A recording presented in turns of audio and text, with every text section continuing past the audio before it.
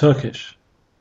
Before heading to Turkey, I spent 30 minutes a day for a couple of weeks going through the first lessons of the Teach Yourself Turkish book in order to prepare myself for my arrival in Istanbul. So when I arrived back home last week, I decided to play all the dialogues I had looked at almost 2 months earlier to see how much my comprehension had improved. The results were staggering.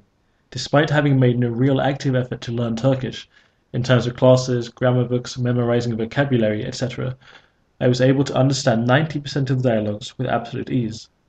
I was not consciously trying hard to translate what I heard, or pick out certain words.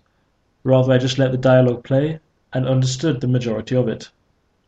This success must be understood within the context of reasonably basic dialogues, yet it is an absolute testament to the value of a passive approach to language learning, i.e. listening to the target language in context, and just allowing the brain to naturally acquire the language. Over the past few weeks, I have become truly fascinated by the structure and the sound of the Turkish language.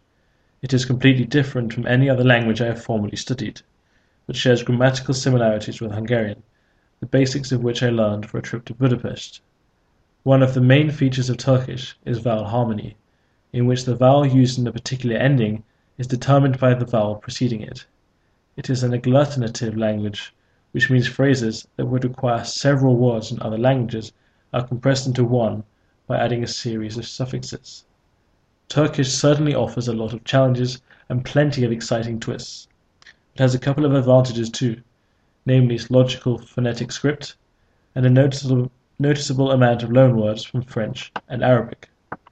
Turkish is spoken by over 70 million people, mainly in Turkey, but also by sizable minority groups in Germany, Bulgaria, Macedonia, Cyprus, and Greece. It belongs to the Turkic language group, a language family of 35 languages, which spreads from Eastern Europe to Siberia and Western China. In fact, there is a considerable degree of mutual intelligibility with the languages of Azerbaijan, Turkmenistan, Uzbekistan, Kazakhstan, Kyrgyzstan, and the Uyghur Autonomous Region of Western China. I hope to continue to improve upon my Turkish skills so that I can return to Turkey next summer and surprise all my Turkish friends. I am also hoping the Turkish diasporas in Germany will provide some opportunities for practice over the next year.